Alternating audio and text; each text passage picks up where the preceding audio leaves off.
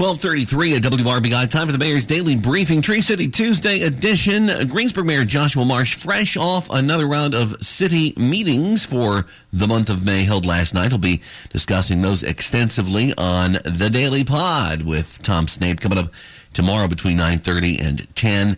The matter at hand right now, though, Mayor, these new numbers just out from the state. Not a bad statewide number of 824 new cases. Decatur County up 4 to 28 to 29. Ripley County up a single case to 3383 over yesterday. Franklin County up 3, 1672. And Dearborn County up a half a dozen to 5771. So it's not a bad day number-wise. Yeah, good afternoon, everyone. I'm glad to see it stopped raining, at least here in Greensburg, for a little while, and we can enjoy some of the afternoon. But yeah, a pretty decent number. And of course, we continue to compliment Southeastern Indiana on helping keep that statewide number low, and I think those help us do that. I believe last week, over the whole week, Decatur County added 11 cases, if I remember my conversation with our health department director, Sean Durbin. So that's good, and we'd like to continue to see that, and we need to keep that positivity rate, which we've talked about, lower too, so that we're not getting back into those yellows and oranges.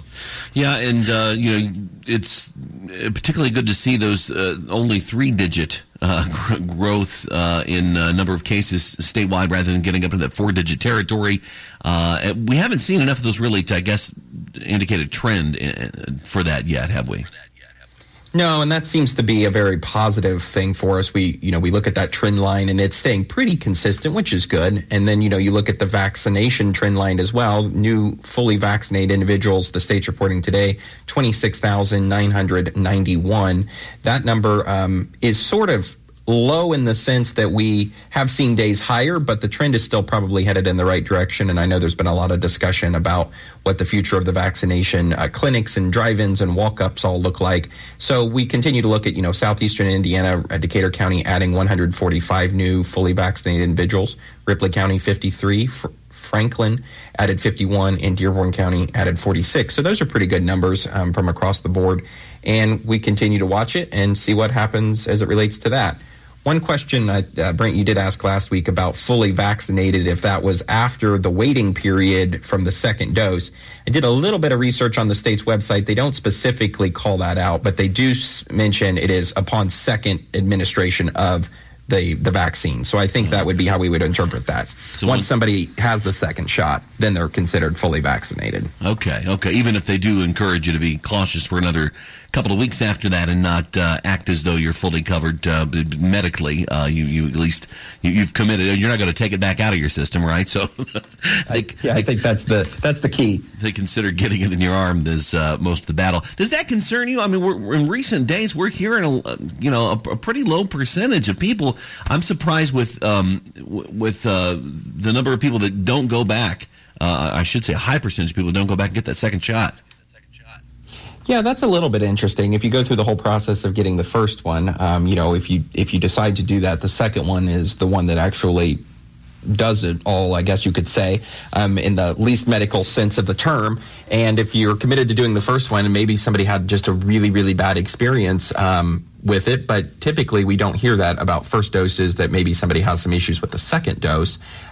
Maybe that's driving some of that conversation, but it is kind of interesting that is becoming a conversational trend. Mm-hmm. And then with all the rain, you referenced the rain earlier, and it's stopped at our Batesville studios a little while ago as well. I know late last week we got a lot of rain in a short amount of time. How are things going in the city? Is the storm sewers keeping up okay?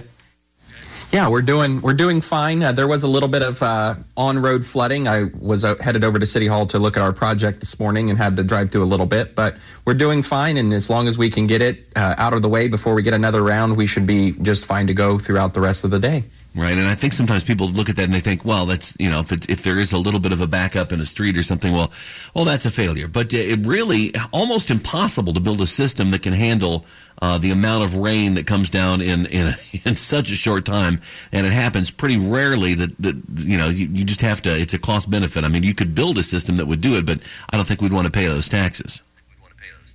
No, I don't think so either. And it's one of those items, as we look at a stormwater utility concept, how do we plan for a 5-year event, a 10-year event, and a 100-year event? That's the sort of breakdowns or the milestones. And so you have to do certain things for a 100-year event. You have to do certain things for a 10-year event and certain things for a 5, because obviously the more frequent, the more we want to plan on that. But you can't afford to do something on a 100-year scale because you only need it once every 100 years. Right.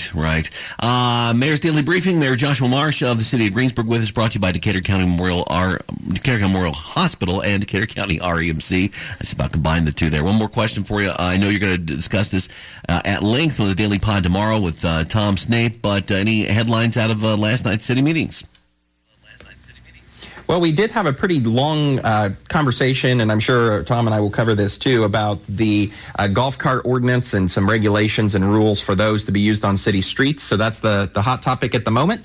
And, of course, that has to come back through for a second reading next month. So we'll have plenty of time to discuss it as we move forward. But I'm sure Tom and I will cover that as well. And we had a really interesting conversation with Chief Sturmer about the strategic plan. So I'm sure we'll talk about that, too. All right. And more on those stories, of course, at WRBIRadio.com. Thank you, Mayor Marsh. We will talk to you on Thursday, sir. Everyone have a great week.